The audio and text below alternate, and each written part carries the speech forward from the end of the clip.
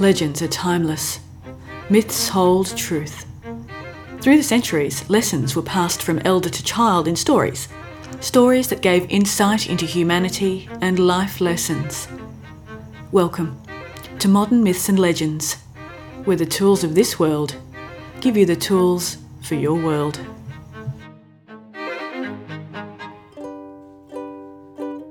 Jo loved going to restaurants and bars. In her university days, she'd worked as a barista first, then a waitress, so she understood how brutal it was to work in the service industry. Long hours, short paychecks, a plethora of assholes, all convinced that they are the most important people in the world. But it paid for her education. An education that opened the door to the employment that paid for the lifestyle that she was now accustomed to. Jo's colleague Phil was a cheapskate. Not that he needed to be. He was the highest paid employee on their floor. Phil prided himself on his ability to save a buck or two. Phil had never had to work for minimum wage. If he was to be honest with himself, Phil had never actually worked. He'd never considered it, but Phil was lucky enough to have been born into a wealthy family. In their line of work, coffee was like petrol, and the little cafe on the ground floor was familiar with the office workers and their habits. The staff was also familiar with the office workers who would not extend the simple courtesy of a hello, let alone spare their change for the tip jar. Jo greeted every waiter, waitress or barista by name and always tipped. In turn, the cafe staff knew Jo and looked forward to their interactions with her. More often than not, whether there was a queue or not, Jo would not even have to order her coffee. It would be ready and waiting for her eager hands virtually as she entered the cafe. Phil never spoke to the cafe staff outside of barking his coffee orders at them.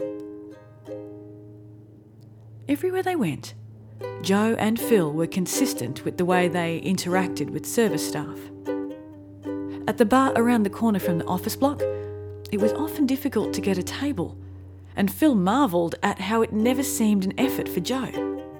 She wasn't even that attractive, and the bar staff didn't seem the type to dig the plain look. It was the same at the cafe. Phil just didn't get it. One Wednesday morning, Jo and Phil were called into their manager's office.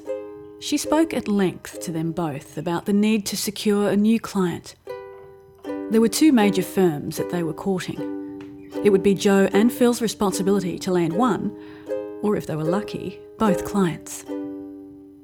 Phil was overjoyed. Wining and dining was something he did often. This would be easy.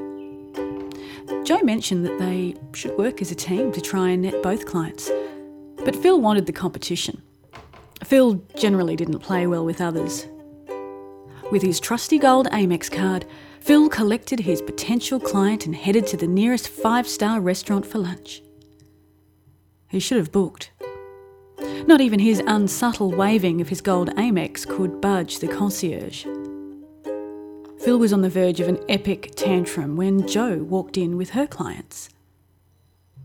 "I don't suppose you have a booking?" Phil sneered as she approached the concierge. "Nope," smiled Jo.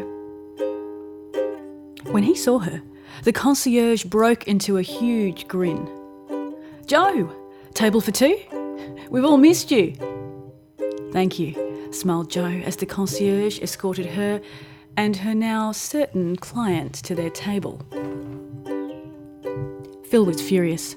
Jo would definitely secure her client over lunch while he looked totally unprofessional. He began to berate the concierge. "She didn't have a booking.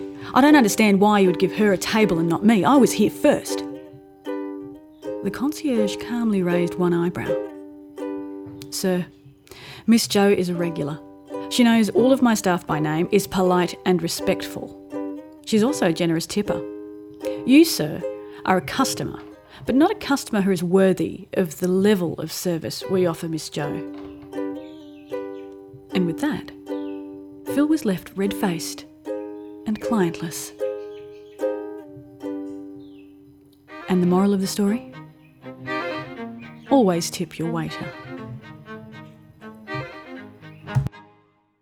Modern Myths and Legends is written, recorded and voiced by Suze Mauer in front of a live audience of domestic cats. Incidental sound effects, music effects and the loop used as the show's theme song is provided by GarageBand. Jo's theme was written and played on the ukulele by Suze Mauer.